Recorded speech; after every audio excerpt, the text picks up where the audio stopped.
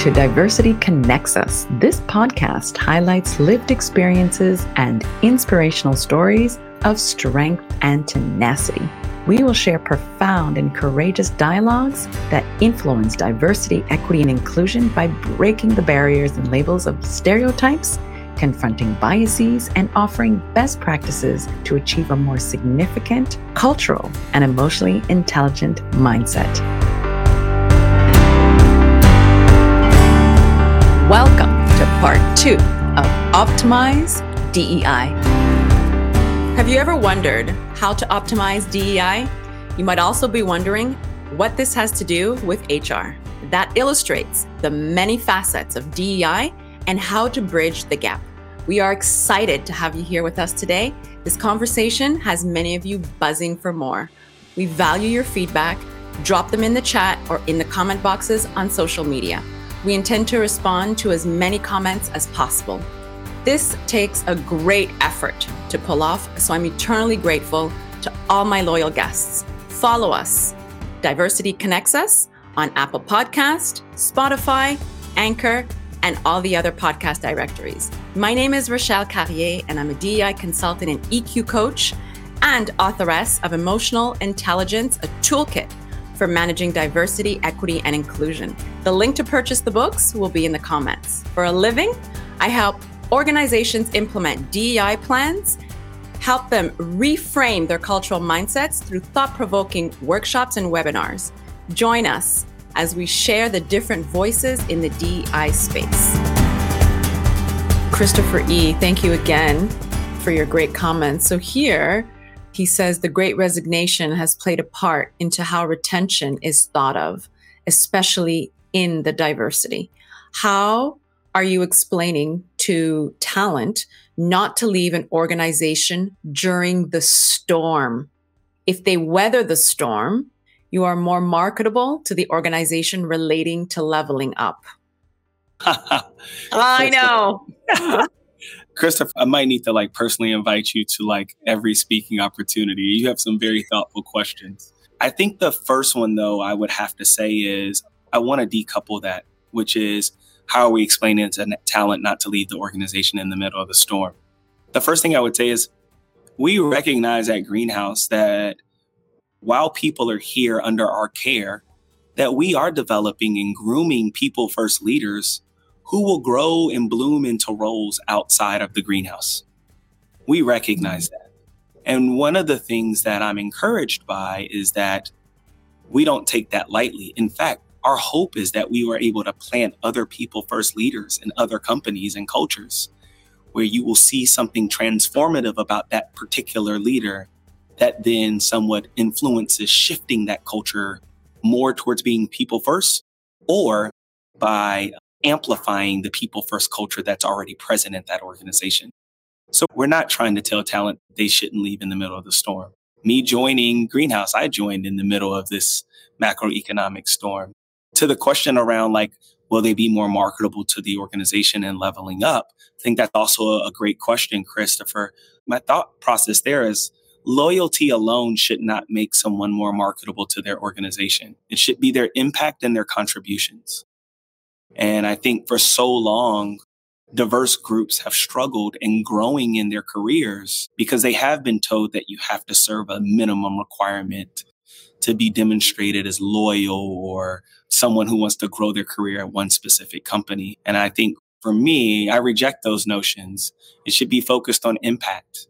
And how do you play nicely in the sandbox? And do you demonstrate inclusive behaviors? Those are the things that we hope will help people level up, not simply tenure or choosing to stay in the middle of a storm. So I think it's a great question. I wish I would have planted it myself, but I do view those things a little differently. And I know a number of leaders who would join me in that perspective. Absolutely. I love that. There's a LinkedIn user here, Tammy Triolo. She says a good leader is about elevating people to their highest potential, even if that potential is outside of the organization. Because you know what happens? They're going to bring that potential somewhere else. So you're actually, right? You're actually planting the seed. Yep. And you're allowing them to sow somewhere else so they can bring all that amazing good energy there too. Totally agree with you. Totally agree with Tammy. Ditto _ retweet. People first leaders want to elevate people. They want people to unlock their potential, their highest potential. They want people to do the best work of their lives, meaningful work. And if that means that they have grown into a role that's outside of the organization, we don't frown, we cheer that they have found the next tour of duty, if you will, where they can create significant impact. So, Tammy, I don't know you personally, but I totally agree with you and Rochelle in that regard. Absolutely. Absolutely. How do you think you would align people strategies to business objectives? Give me an illustration. What do you mean? So when you're aligning, strategies within an organization, and the business already has objectives that they have to meet, how do you bridge the two? Yeah, I think all people objectives or strategies should be linked to a business imperative. Even like from a development perspective, like we develop people because we know that we need leaders for tomorrow. The business imperative is, do we have readiness for leadership? Everything that we do from a people perspective should be linked to a business imperative. And so the way that I'm able to ensure that is like at our organization, we're on a quarterly cadence. First quarter, we talk about people or talent. Second quarter, we talk about long-term strategy. Third quarter, we talk about short-term strategy. Fourth quarter, we do the budget. And that people strategy should be influencing what that long-term or short-term strategy is because it's linked directly to a people imperative. So said differently, I don't think you have a solid or thoughtful people strategy that's not linked to the business. Right. Absolutely. Tammy again has a question. Thank you so much, Tammy, for joining in. She's got great questions as well. She says, how you help people exit out of the organization is just as important as how you welcome them in. Tammy, my grandfather would give you a huge hug right now. He used to tell us that the only thing more important than the first impression is the last impression. And so often when people are exiting an organization, we use that as an opportunity to make the wrong last impression. And unfortunately, then they leave and they share that last impression with others. And so, at least at Greenhouse, not only do we prioritize hiring and onboarding, but we also prioritize offboarding. And our thought process is that person may very well end up sitting in an organization that the organization is choosing what hiring software they're going to go with. We want to give them every opportunity to be able to say positive things about Greenhouse. And that starts with what kind of experience do they have? So we stood up a team called People Experience that's focused on when people experience Greenhouse, what do they experience? Not just while they're here, but also while they're exiting. And the goal there is to be crystal clear, is to create these types of experience or these moments that people can not only be excited about, but hopefully great impactful moments that they're willing to share with others that attract others. Absolutely. I love all of it. How do you develop diverse leaders? Differently. Everybody has Mm. different needs. And so we have to be very intentional in curating development that is tailored to different audiences. What I have found is if you try to choose a one size fits all approach, you will find that some people will thrive in that approach and others won't. And it's not a reflection of aptitude or competency, but more reflective of development that has been tailored to people and their strengths and their learning styles. And so the same way I wouldn't give a conductor a rolling pin and I wouldn't give a chef a conductor wand, you have to tailor that development. For us, what we've been trying to do is like uncover through things like focus groups. So our idea team, there's a young lady named Nia Darvel who leads these focus groups, and she somewhat helps us unpack what that may look like for different demographic groups. And then that helps aid what our VP of development can then go out and build for different cohorts. The Mm. beautiful thing that we've learned or uncovered is psychological safety is important and these safe spaces are important. And where people feel unsafe, they can't retain development. No matter how intentional it was, you have to be able to curate intentional development for them by making sure that the psychological safety is first present. Absolutely. Absolutely. And does the ERG provide, obviously, it provides that for them as well. And I think you mentioned something earlier. I might have missed it.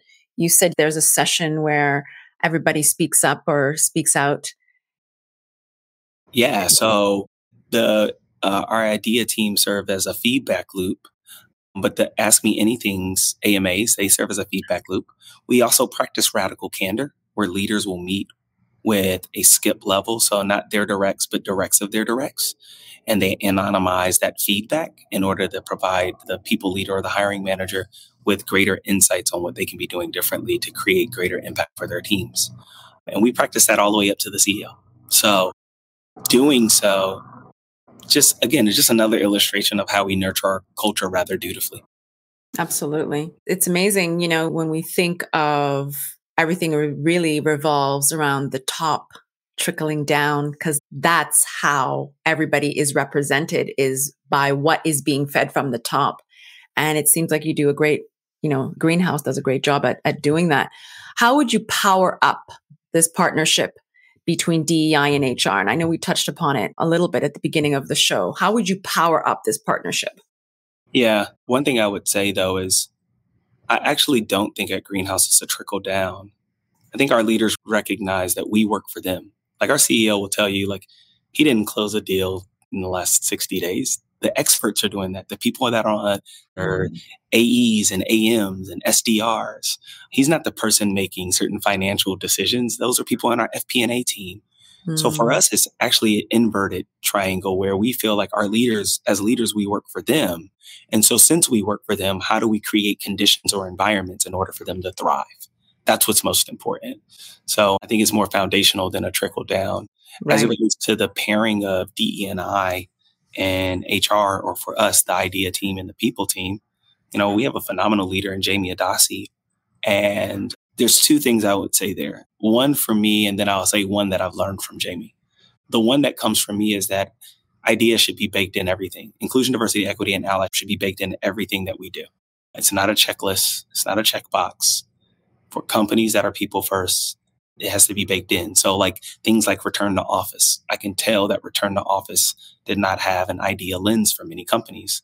Because if it did, they would have realized people with disabilities thrived during the pandemic. The other thing that we realized is that working moms thrived in the pandemic. And so this idea of forcing people to go back to the office is actually, it might have good intentions, but has bad execution because it doesn't have an idea lens to it.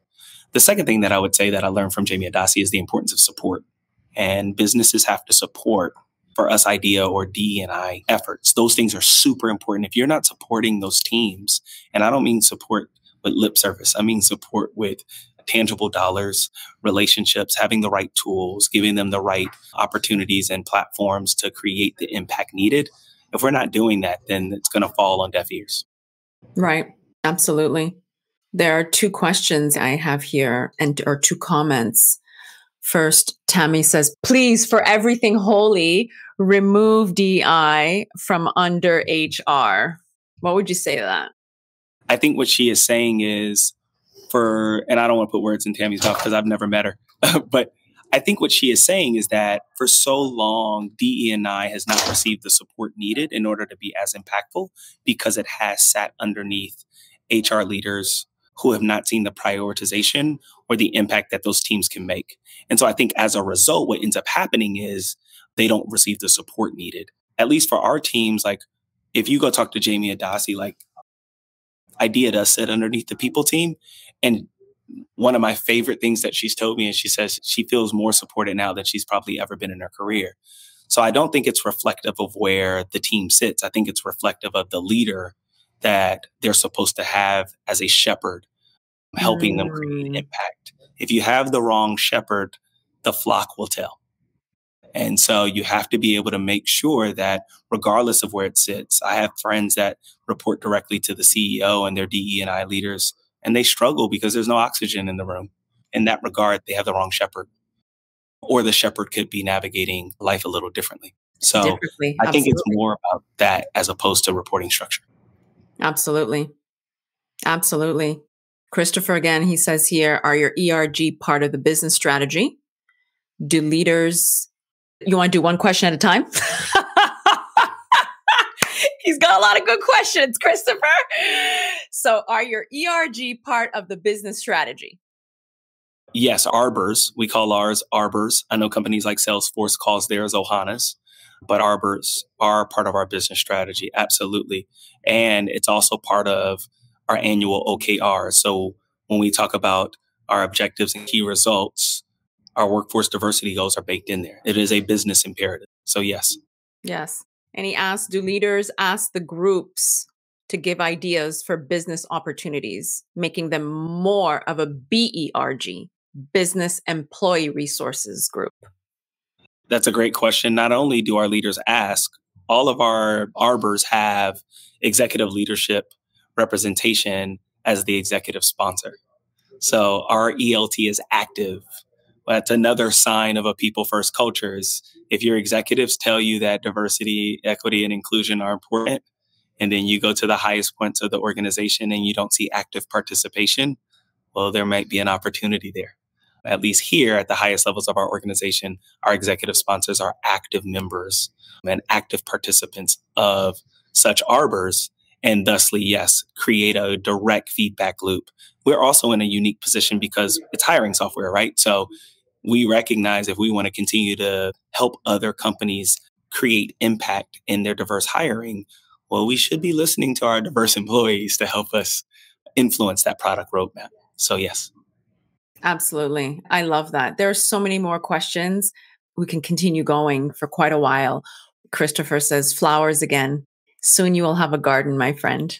I really appreciate that. We're all planting seeds. And Rochelle, thank you for planting a seed for all of us to talk about how diversity truly connects us. Like, again, I can't thank you enough. I lost my grandmother earlier this year, and she did not have this type of opportunity. There was no spaces like this, especially in shared spaces in digital platforms. So thank you for you and the work that you're doing and the impact that you're making.